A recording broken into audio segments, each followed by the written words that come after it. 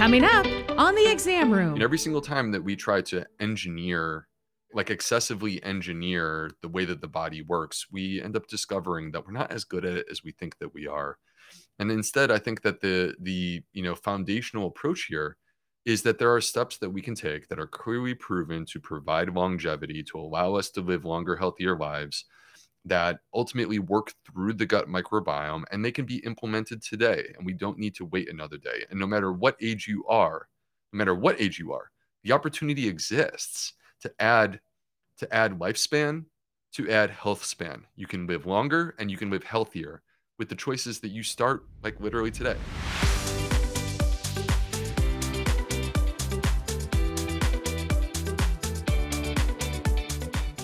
Welcome to the Exam Room Podcast, brought to you by the Physicians Committee. Hi, I am the weight loss champion, Chuck Carroll. Thank you so very much for raising your health IQ with us coast to coast and in more than 150 countries. Hi to everyone listening in St. Paul, Minnesota, Winston-Salem, North Carolina, and Cape Town, South Africa. Wherever you are, we appreciate you helping to make the world a healthier place. This is episode 78 of season 6, number 474 overall. Living to 100. It's a goal that once seemed completely impossible for most of us, but now it's becoming more and more within our reach every single day. And it turns out that long journey to triple digits could begin with the trillions of microbiome that are in your gut. And researchers, they are very clever. They're starting to put this stuff together. They decided that they wanted to know what the microbiome of some of the longest living people in the world looked like. And how does that compare to your microbiome or mine? So what they did was they looked at these centenarians. These are people who live to 100. They looked at centenarians in two parts of the world that are known for living well beyond the norm. They looked at people in Japan, and they looked at people in Sardinia. And these regions, if they sound familiar, it's because they're both blue zones. Studied by Dan Buettner and the Blue Zones Project, this renowned researcher on longevity. He was just on the show. And so today we're going to be talking about this particular study on microbiome and longevity. And joining us to talk about how microbiome may impact your life expectancy and what these researchers found is our friend. He is the Mac Daddy of microbiome. He is the guru of gut health and a man with a full-blown bromance with fiber. He is Dr. Will Bulsiewicz, and he joined me this week on the Exam Room Live. We also had the opportunity to open up the doctor's mailbag where we talked about eating raw beans, and he had a crazy story about a TV station in Japan that once gave some really bad advice about raw beans that made a ton of people sick. Matter of fact, the station got flooded with phone calls about this. Plus, we had a fun question about how many beans you put in your chili. I discovered a bag of 15 different kinds of beans that I'm really anxious to dive into, but how many beans are too many beans when it comes to variety in your chili? Plus, how all of this microbiome diversity plays into your health, your immune system, and to the point of today's show, how many trips around the sun you might see. So let's get into it right now with our friend, Dr. B, the Gut Health MD. How you living, man? Chuck, I have a bromance with fiber, but my primary bromance is with you. I'm currently in the Fiber Fueled studio presented by Chuck Carroll, otherwise known as Charles Carroll. And I'm happy to be here.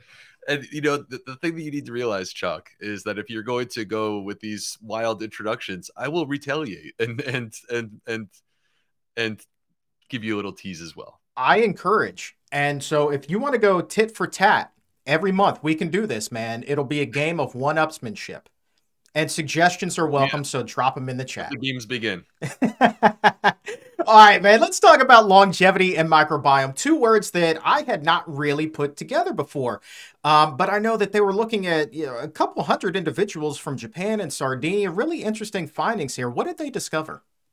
Yeah, so first of all, this is coming out of the Broad Institute, which is in Cambridge, Massachusetts, in association with Massachusetts General Hospital. And the key author here is someone named Romnick Xavier, who actually I interviewed with, but it was a long time ago when I was interviewing for my GI fellowship. And they were recruiting me to Mass General Hospital. Anyway, ended up going to a different place, UNC, but so this is someone that I'm familiar with. He does amazing work, and it's in the space of where the microbiome comes into contact with the immune system. And so what they were looking at here, Chuck, which is kind of unique, is not just looking at the bacteria, which is where we tend to focus all of our attention when it comes to the microbiome, but they were simultaneously taking a look at the viruses. It turns out, so we talk about numbers like 38 trillion. Okay, 38 trillion is the number of bacteria that we have living inside of our intestines. And that outnumbers our human cells. We are less than 50% human. But if you think that's a lot, we think there's at least 10 times, if not 100 times more viruses that are a part of our body. And these viruses, there's a specific family of viruses, Chuck, not to get super nerdy here, but I think I've already crossed that line, called bacteriophages. And these bacteriophages, they don't infect human cells, they infect bacteria. Bacteria are living organisms. And because they're able to do this, they're actually able to shape the microbiome. So essentially what they found in this study, Chuck, is that yes, it does come back to the bacteria. The centenarians, the people that are living to 100 years old, there's a different microbiome in terms of the bacteria compared to other people. Diversity is a part of that story. But that it actually turns out that it appears the viruses are bringing out certain characteristics within the bacteria. And these characteristics are what seem to be facilitating longevity. And so all health starts in the gut. Part of this is the bacteria. And really what they're adding to this story here is the simultaneous view into what's going on with the viruses. Yeah, and it's really interesting that you started there with the viruses, because one of the things that I read in a story that was kind of covering this research was that it was a quote from one of the researchers who said, like, some of these viruses that you have in you, they could not care less about those human cells. They only care about the stuff that's rolling around in your gut right there. And that blew me away, because I just assumed that all viruses were kind of naturally programmed to attack human cells. Not the case, though. This is where we are raised with an understanding of these complex, frankly, ecosystems that are really sort of centered around whatever our existence is as humans. Not to be too philosophical here, Chuck, but like if you go back to, let's go back to 1900, okay? Heart disease was not one of the top 3 causes of death. Cancer was not one of the top 3 causes of death. What were the top 3 causes of death? They were all infections. They were all infections. And the development of antibiotics, which, by the way, came out right around the end of World War II, like 1944, 1945, the development of antibiotics is what allowed us to overcome the top 3 causes of death and get to a place where now what we're dealing with is heart disease and cancer instead of infections. So I think that the point that I'm trying to make here, Chuck, is that, we have been raised to, for example, vilify bacteria. Bacteria are bad. No, bacteria are good. There are some bad ones, but the vast majority of them are good. We've been raised to believe that parasites or worms are bad, but actually we have research that suggests that there's certain parasites that actually are beneficial and protect us. There are worms that protect people from Crohn's disease. We have been raised to believe that viruses are bad, and clearly that's understandable within the framework of, look, we just got out of a pandemic. It was scary. Of course, we think viruses are bad right now. But yet, no, viruses are far more complicated than this. And they don't just touch humans, they touch all life. And in many cases, those viruses are doing things that are beneficial to humans. And this is an example of it right here. So what do you think is happening here? What causes the microbiome for these centenarians to look a little bit differently than the typical person? Is it their diet? Is it their overall lifestyle? What do they think? I mean, do we even know yet at this point? Well, we don't really know how to shape the virome. So what the scientists are inferring here is that the virome, meaning the collection of viruses that a person contains, is actually directly affecting the microbiome. and through that effect is providing these benefits where people can live to a ripe old age. And we don't know how to shape the virome. It's not the same as the microbiome. It's not conceptually eat fiber and therefore you will, change the viruses. But at the same time, I don't think that we should lose sight of the big picture here and overly fixate on these viruses just because we have this one study that is compelling and interesting. Let's not lose sight over the fact that we have tremendous control over our microbiome. Yes, viruses are part of what are shaping it, but we also have tremendous control over our microbiome. And if you go from blue zone to blue zone to blue zone, the 5 of them, or perhaps if you've read Dan's new book, there's now 6. If you go within these places, there are certain themes that start to emerge. And these themes, from a dietary perspective, are the exact same themes that you will hear me out there pounding the drum, shouting and yelling from the rooftops. This is what we need more of in our life. We need more fiber. We need more plant-based foods. It's the exact same thing that they're doing in the blue zones, right? So it's not a coincidence that the things that prove to be beneficial to our gut microbiome also turn out to be the exact same things that are beneficial for longevity. It's all intertwined. I want to read this sentence to you from one of those articles that I was mentioning earlier. I just love the way that the person worded this because it gets me so excited for this, man, and this conversation. It's just framed magnificently. If it doesn't get you fired up, I don't know what will. Quote, in centenarians, the team found not only more diverse bacteria and viruses, but also viruses in the lytic lifestyle during which viruses are active and burst and kill the bacteria they infect, a phase that is more common in infants than adults. That paints quite the picture in terms of how these viruses are going to work in there, man. That's pretty cool. I wonder though, like, what is it, in infants versus the adults, and then then we have these centenarians that share these properties as well. What do we know about what's happening with infants versus as we get older? Is it just because everything's so new, or what's up? Well, we don't know where things stand with the viral biome that we call the virome. We don't know where that stands through the entirety of the life cycle. This study, they did take a look at people at 3 different ages, around 18 years of age, 60 years of age, and then the centenarians. So they were getting a little bit of a picture of what this looks like, but like we don't have this clarity of what is the evolution of the virome as we move through life. But we do have a relatively clear picture of the evolution of our microbiome in terms of these bacteria and how they change during the course of our life cycle. And one of the things that's quite striking, Chuck, I noticed that there was someone in the chat who said, "Can we talk about inflammation?" And so one of the things that's quite striking is the way in which the development of our microbiome during our early years of life actually impacts our immune system and what our immune system recognizes to be good or normal or bad. In a way, our microbiome is training our immune system. And the reason that I bring this up is because I saw another recent study, Chuck, a different study, where they looked at the microbiome of people at age 12 months. And they were able to predict, using the information from a poop sample of a child who is 12 months old, they could predict who was going to go on to develop allergic type issues. That means asthma, that means seasonal allergies, that means food allergies. They could predict that based upon a poop sample from a 12-month-old. That's amazing, dude. Again, I said it recently on the show and I'll say it again. Like, I should not have slept through science class growing up. I don't know what has changed between now and then, but I find this stuff absolutely fascinating. Absolutely fascinating, man. Did you show up for science class in high school? Did you? I'm sure you did. You strike me as the kind of guy that's always been on board with this stuff. Come on, man. Of course. I love science. I love science. I was a chemistry major in college. There you go, right? The Mac Daddy of microbiome. Of course you were. Super nerdy. I'm like in this chemistry lab and blowing stuff up. I mean, that was me.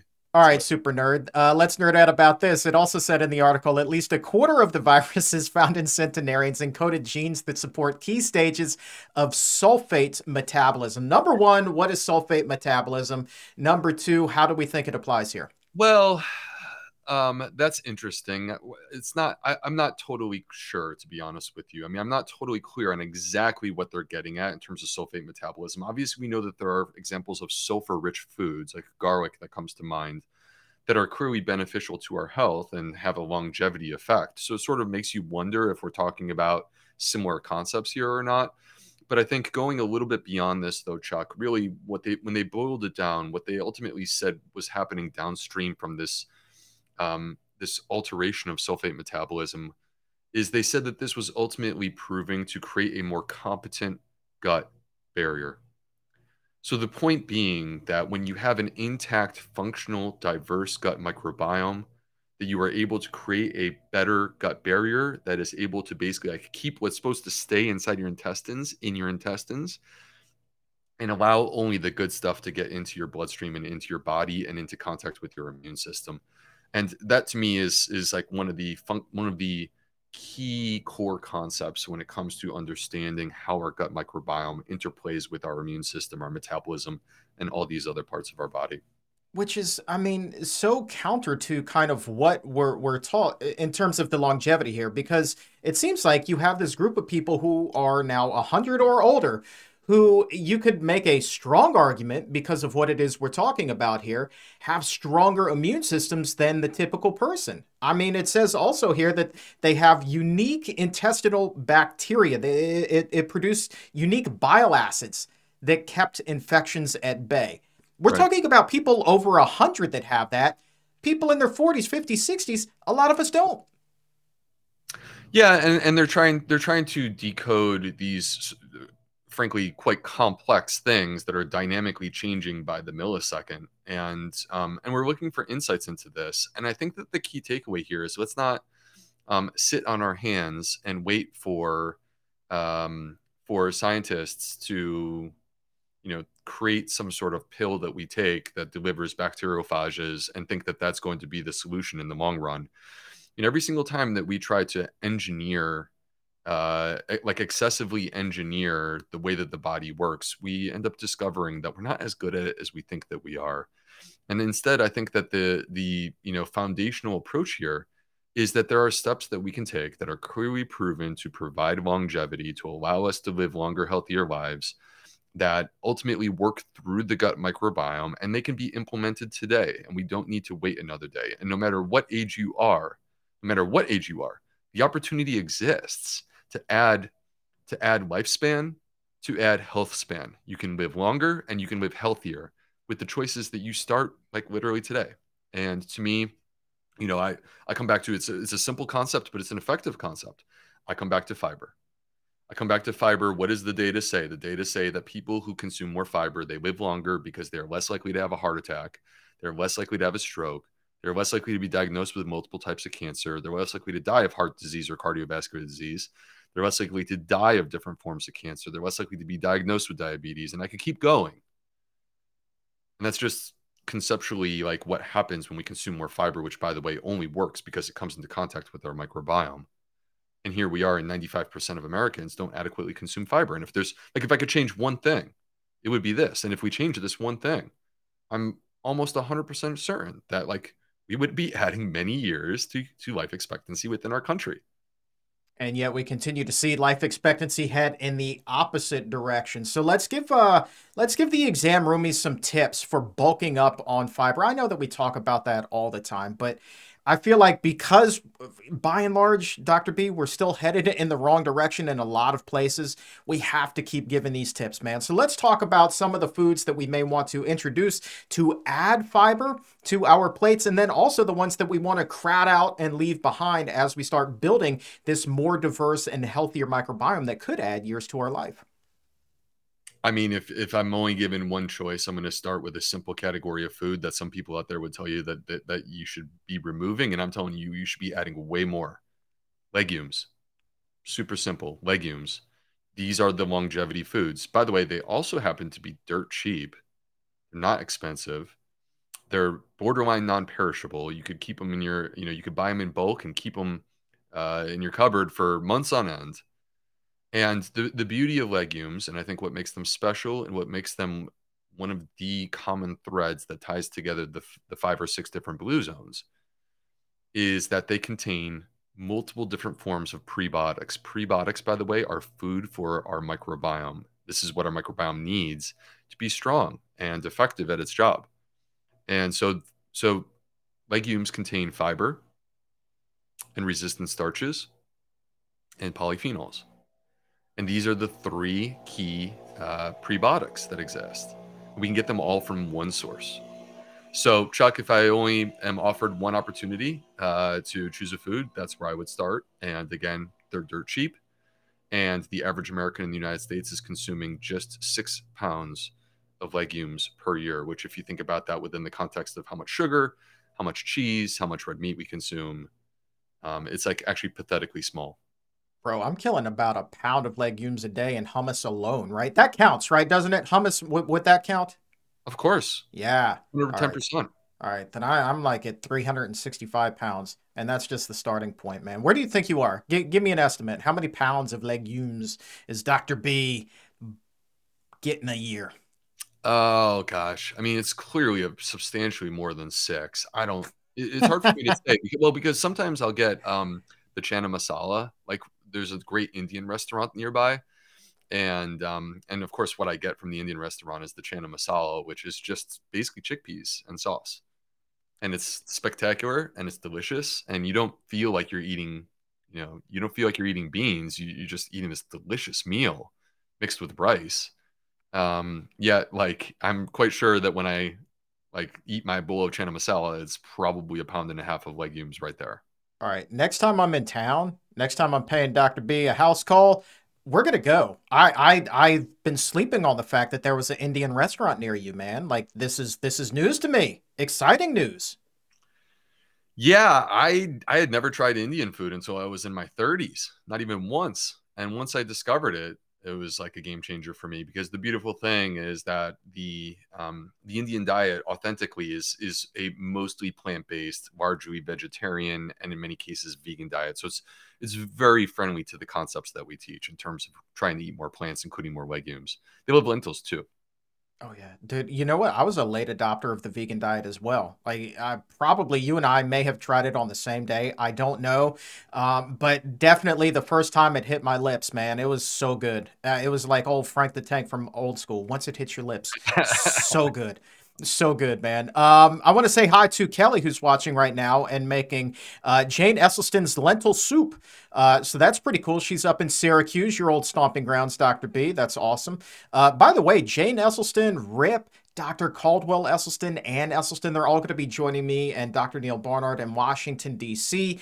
on November 7th at the National Press Club, a big night to honor the Esselstyn family with the Exam Room Live and in person. Would love it if you could be there too. There's a link to pick up your tickets in the episode notes right now, November 7th.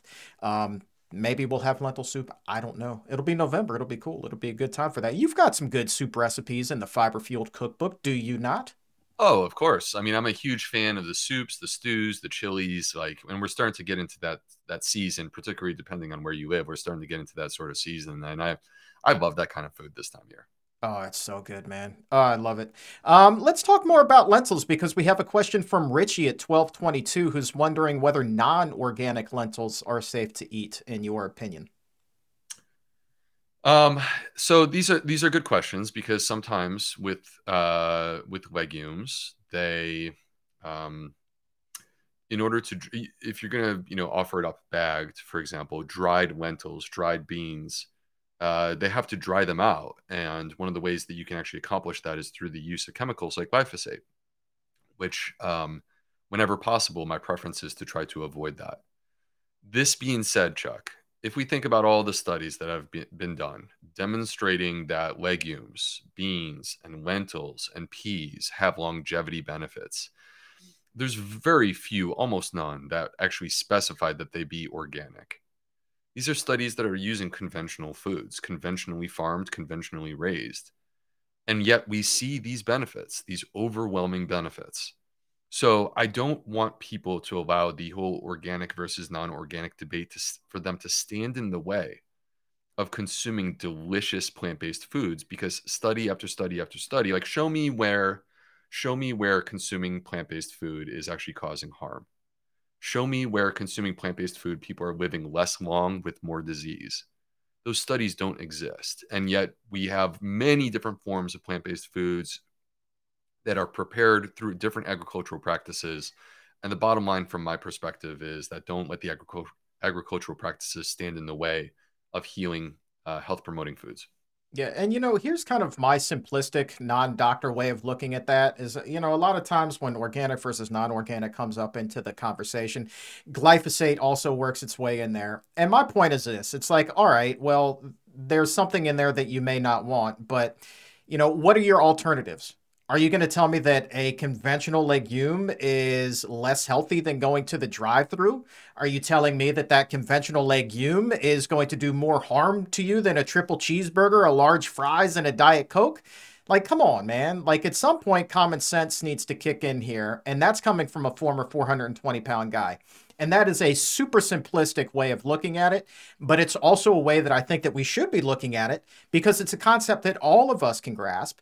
And I'm not sure that there's anybody out there who could genuinely argue that the triple cheeseburger, that the large fries, that the Diet Coke were in fact healthier than the conventional legume. It just does not compute on any level to me, Dr. B. No, it doesn't compute on any level. And let's not forget that there's issues around those foods beyond just the nutritional quality of those foods. There's agricultural concerns there as well. I mean, in the Lawrence David study published in Nature in 2014, which by the way is one of the most cited microbiome studies ever done, they did something interesting. They put people on 5 days of a plant-based diet versus 5 days of a completely animal-based diet.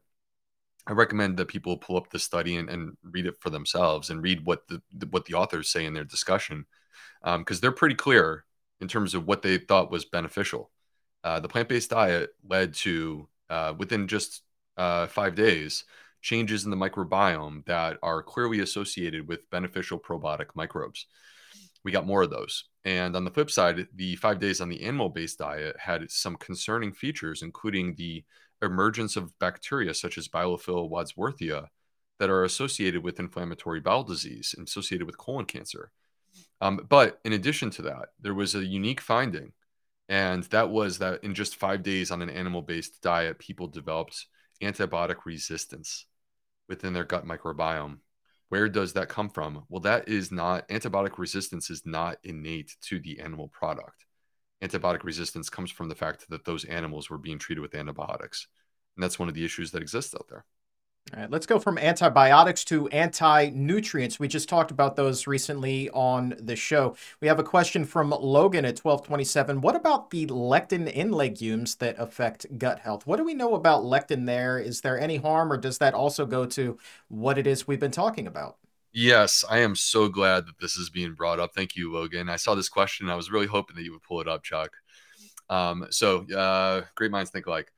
So lectins, a lot of hype, not a lot of science. If you start to dig into lectins, like sincerely, if you go to PubMed and you start searching for what is the effect of lectins on the human body, what you're going to discover is actually quite a few studies that say that they protect us from cancer, which is the #2 cause of death in America. And if lectins from, for example, legumes, truly did disturb and damage the gut, if they truly did disturb and damage the gut, then there's absolutely no way that I would sit here and say that they are longevity foods, because there would not be data to suggest that people who consume more legumes live longer with less disease. That's because when people disturb and damage their gut microbiome, they are increasingly likely to develop disease, not the opposite of that. So these foods are clearly beneficial in terms of our longevity, clearly reduce. I mean, there's overwhelming evidence, systematic reviews and meta-analyses in which people who consume these foods, they're less likely to have a heart attack. They're less likely to have heart disease. They're less likely to have cancer. There's multiple forms of cancer that are reduced. We could go down the line. There's even more. You're less likely to have diabetes. If it was disturbing and damaging the gut, that simply would not be the case. Now, all of this being said, let's also bear in mind that there are books, you know which ones, that have been published claiming that the source of our epidemics are lectins. And it simply makes no sense. I mean, it makes no sense. The average American is consuming 6 pounds of legumes per year, which is actually less than our parents did or our grandparents. 50 years ago, people ate 8 pounds per year. We're down to 6. We've reduced it substantially. And yet all of our issues are stemming from this. It just doesn't pass the test of making any common sense. It's particularly disturbing because many times those books claim that the solution is to purchase a supplement that actually has 0 studies to demonstrate that it does anything. So I think that there's something kind of fishy going on there. Now, that being said, Chuck, with legumes specifically, when you cook them, the lectin content is reduced profoundly to the point of being borderline non-existent. If you were to consume raw beans, which I do not recommend because they might break your teeth, but if you were to consume raw beans, you may run into a problem with excessive lectin intake. When you cook beans, the lectins borderline disappear entirely. And if you were to pressure cook them, they disappear even more. But frankly, people are not pressure cooking their food when they live longer with less disease. They're just eating beans. Every time like that conversation comes up on the show, the warning about not eating raw beans comes up. I really don't know anybody who puts raw beans in their mouth and tries to chew. Have never met anybody, probably will never meet anybody that does this. It just doesn't Maybe sound. something hockey players do. Maybe hockey players, maybe this is why they have no teeth. Is that what it is? Yeah, maybe this is like they haven't told us yet, but part of hockey culture is to eat raw beans for fun and knock your teeth out. Is that the secret to Gretzky and Ovechkin's success over all those years? Is that what the deal is? Might be. That's hysterical. Fraud dry beats. Oh my goodness gracious, man. I do love this. Leslie Frazier, how about fermented foods and longevity? Do we know anything there? Fermented It's foods. okay if we don't. Well, so like let's take the study that we just were looking at, and one of the things that was quite striking and noticeable, we tend to focus on the viruses because I think that was the novel discovery. But one of the things that was, I mean, at this point we've heard this before, and we were hearing it again, which is sort of validating, is that there was diversity within the gut microbiome of people who lived longer. Centenarians have more gut diversity. This is a theme that keeps popping up. Diversity within the gut microbiome is associated with reduced risk of different health conditions and associated with longevity. And so, how can we add diversity to our microbiome? That's a question. And one of the most clear ways to do this is actually with fermented food.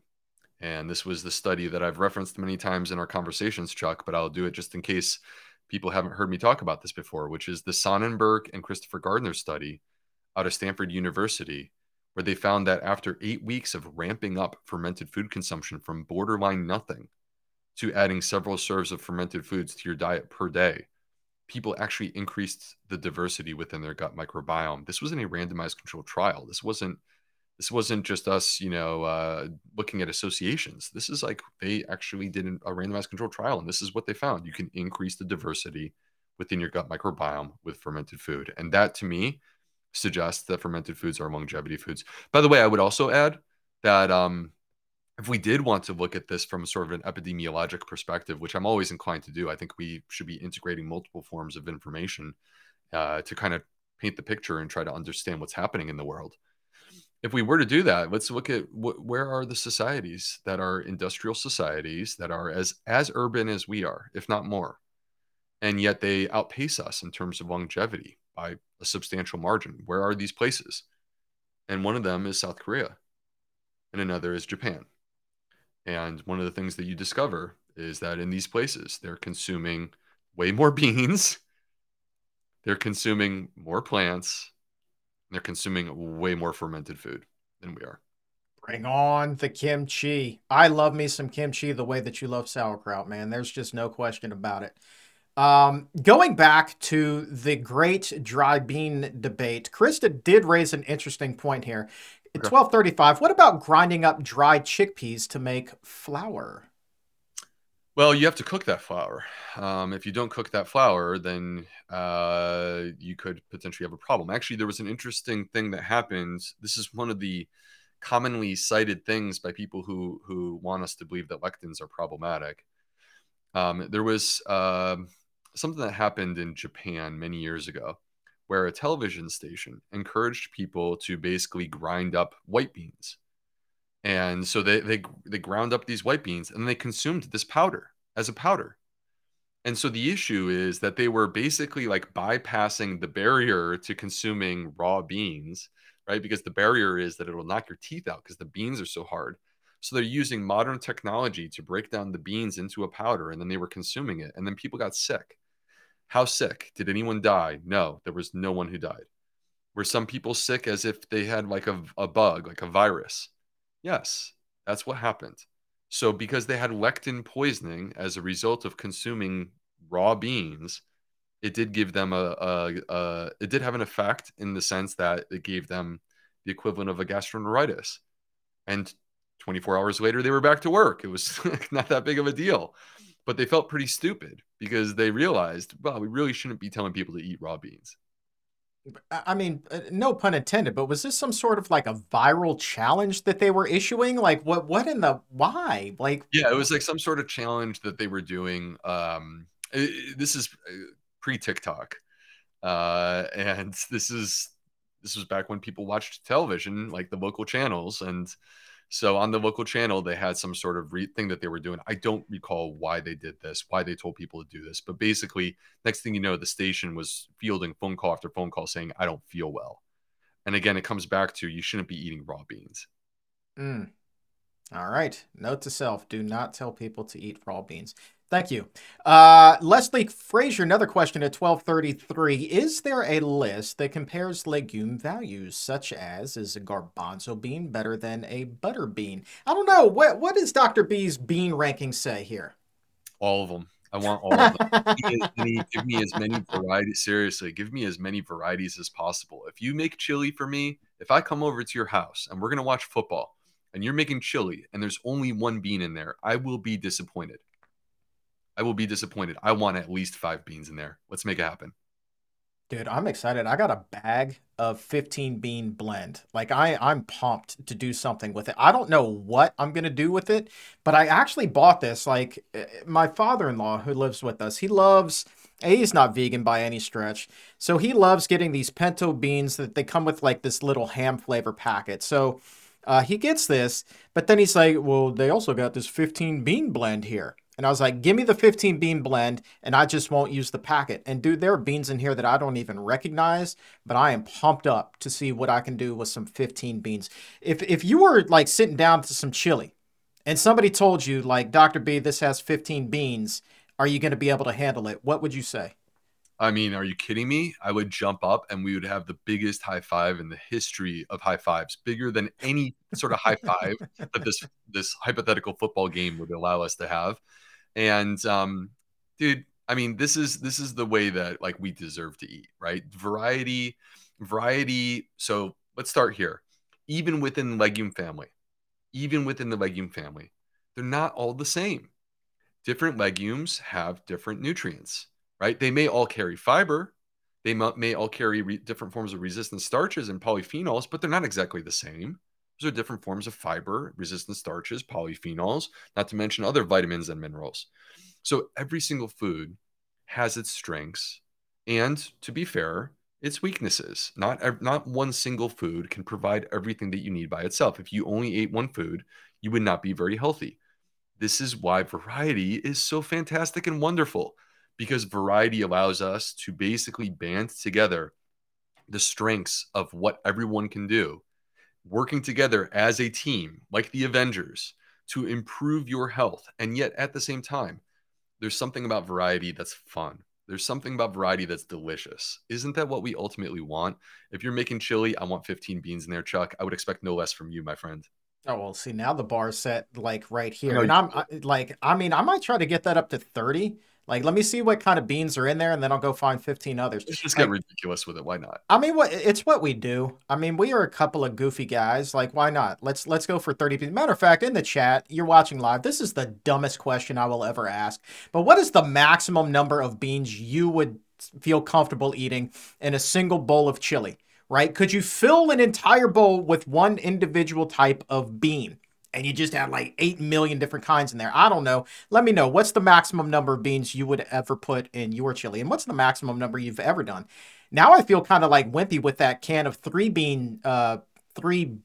what do they call it? Like tri-bean blend or something like that. It's a start. It's a Yeah. start. That's okay. You should always opt for the tri-bean blend over the kidney bean by itself. You should always go for more.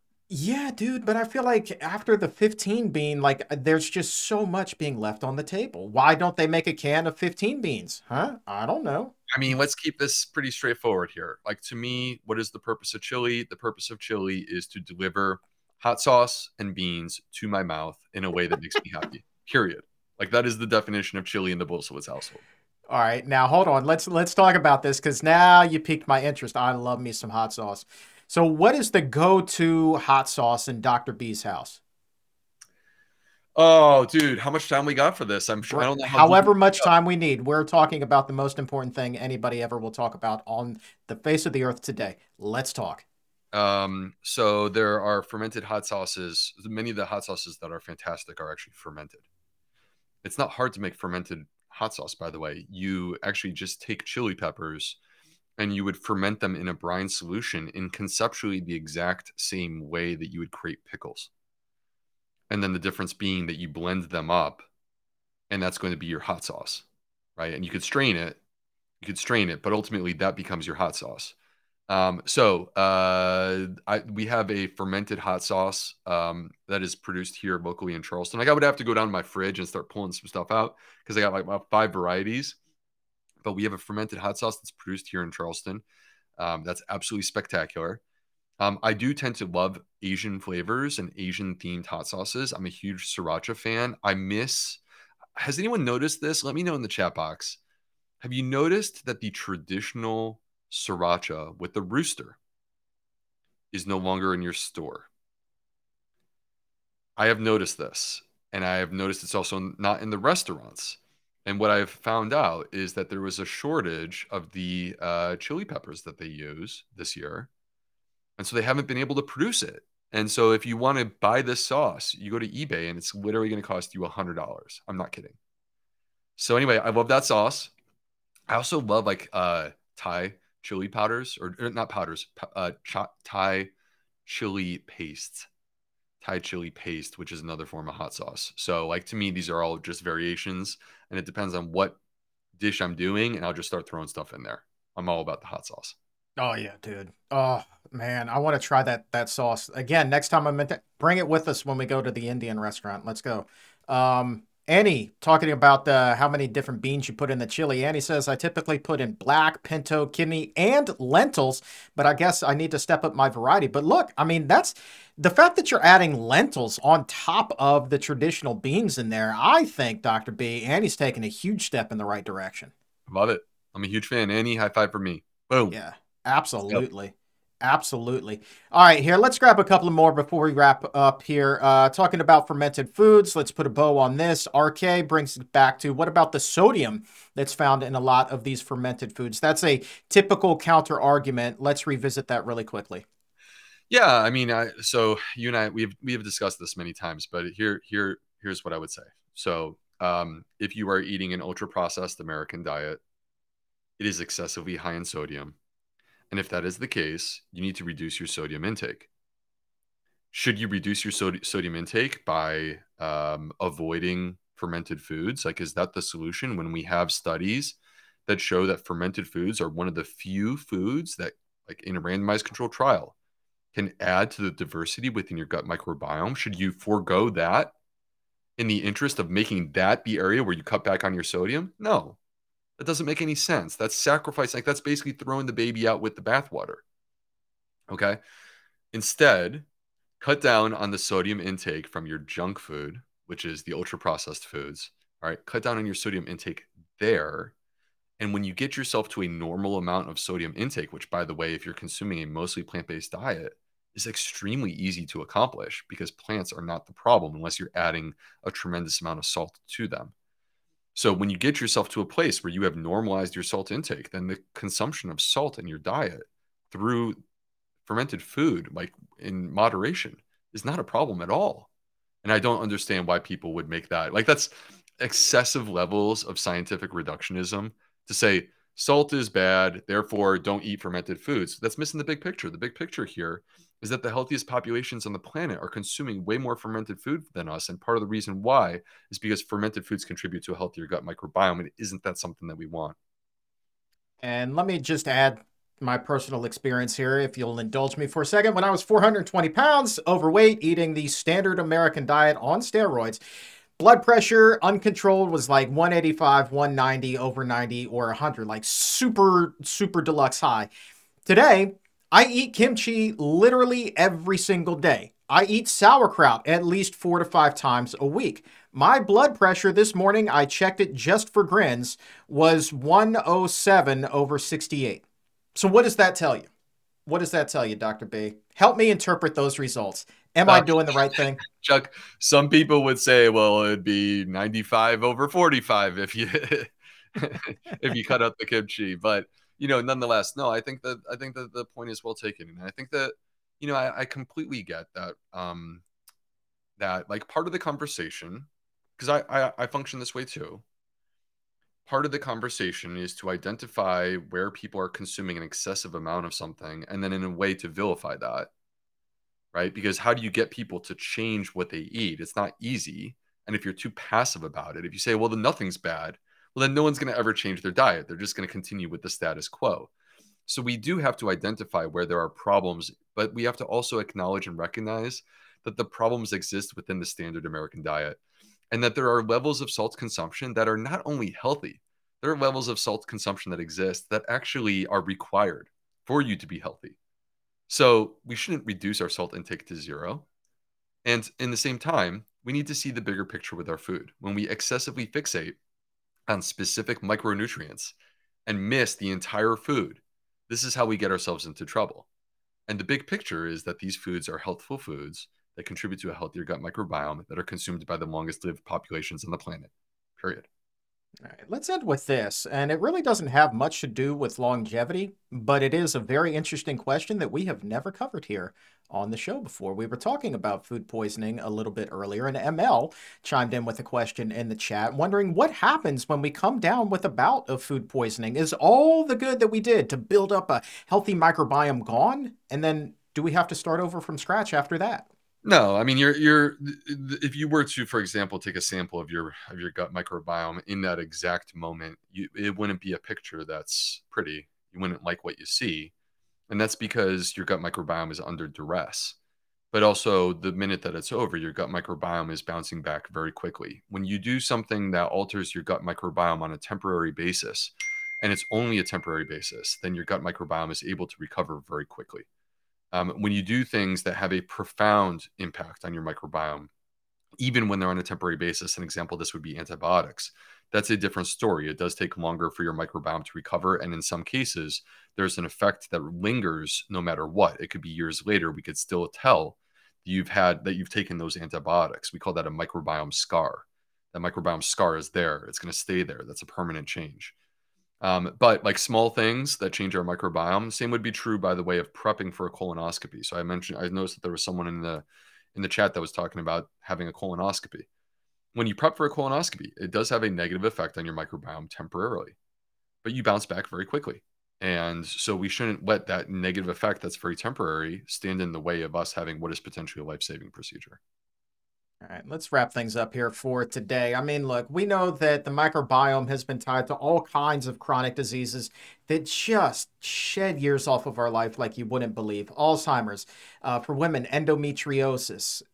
Everybody, you've got cancer, diabetes, heart disease, like all of these things the microbiome is really involved in. So, Dr. B, somebody comes to you, they're like, I want to get my microbiome in order. I want to live longer, healthier. Is that possible? You say to them, 110% it's possible. You can literally make changes today, small changes that could change your microbiome by tomorrow. And it would be a snowball effect. You're not going to change the whole thing all at once, but step by step, day by day, you start to reinforce these changes. You consume more fiber, consume fermented foods, you exercise, you sleep, you reduce your stress, you give a person a hug, you share an experience with someone you love.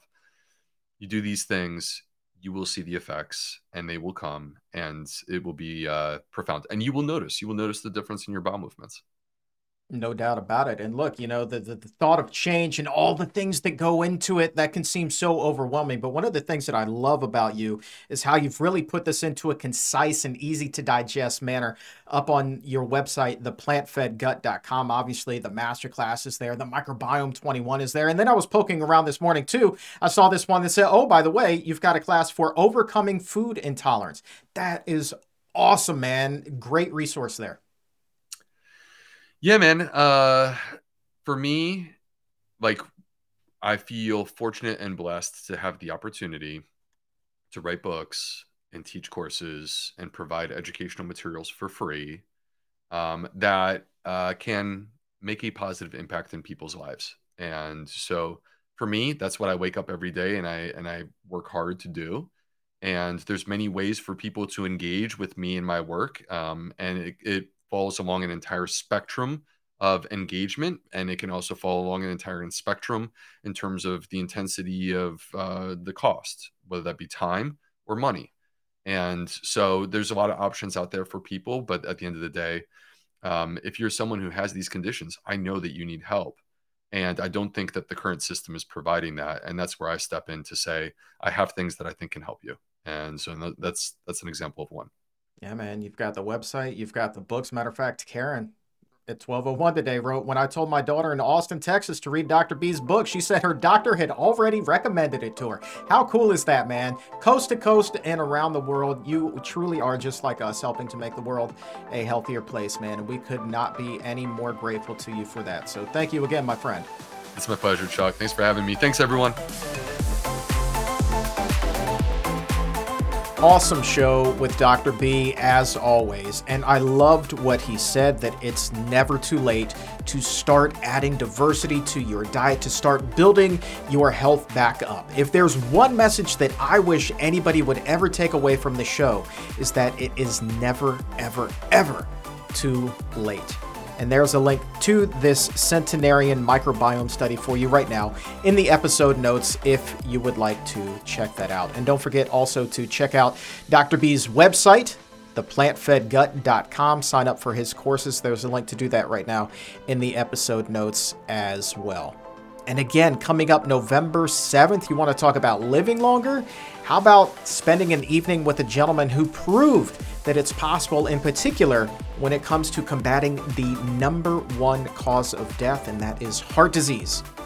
Dr. Caldwell Esselstyn and the entire Esselstyn family will be joining me and Dr. Neil Barnard in Washington, D.C. on November 7th at the National Press Club. It is a night honoring the Esselstyn family and all of the contributions that they have made, the wonderful contributions that they have made to our health. Washington, D.C., November 7th, the exam room live and in person. We're going to be taping a show with the whole family, and we would love for you to be there November 7th at the National Press Club. There's a link to grab your tickets right now in the episode notes. And these tickets are priced to move. So please, we would love to see you there. Also, don't forget, coming up September 20th, a night with Dr. Neil Barnard and Carbon Works. That's going to be at the Narrow Cinema on Colley Avenue in Norfolk, Virginia, my hometown. Starts at 7:15. Tickets for that, pcrm.org/events, or that link that is in the episode notes as well. And we're going to keep this wrap up on the short side today, but I will ask you one favor, and that is, if you feel inspired and that you've learned something today, you've raised your health IQ by a point or two, be sure to subscribe to the Exam Room, follow it on Apple Podcast or Spotify, wherever it is that you get your shows, and leave that 5-star rating and a nice review. That is how we continue to grow and reach even more people with this life-saving and life-changing information. Think about when you first discovered the impact that diet can have on your health. And if you're plant-based, when you first began to learn about plant-based eating and all of the amazing, extraordinary benefits that can come with it and how excited you were, well, let's pass that excitement along.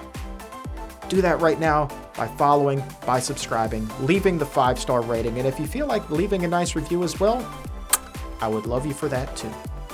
But for today, that, my friend, is all the time that we have. I want to say thank you once again to our friend, the guru of gut health, the Mac Daddy of microbiome, Mr. Fiber Fueled, the Gut Health MD, Dr. Will Bulsiewicz. Fun show today.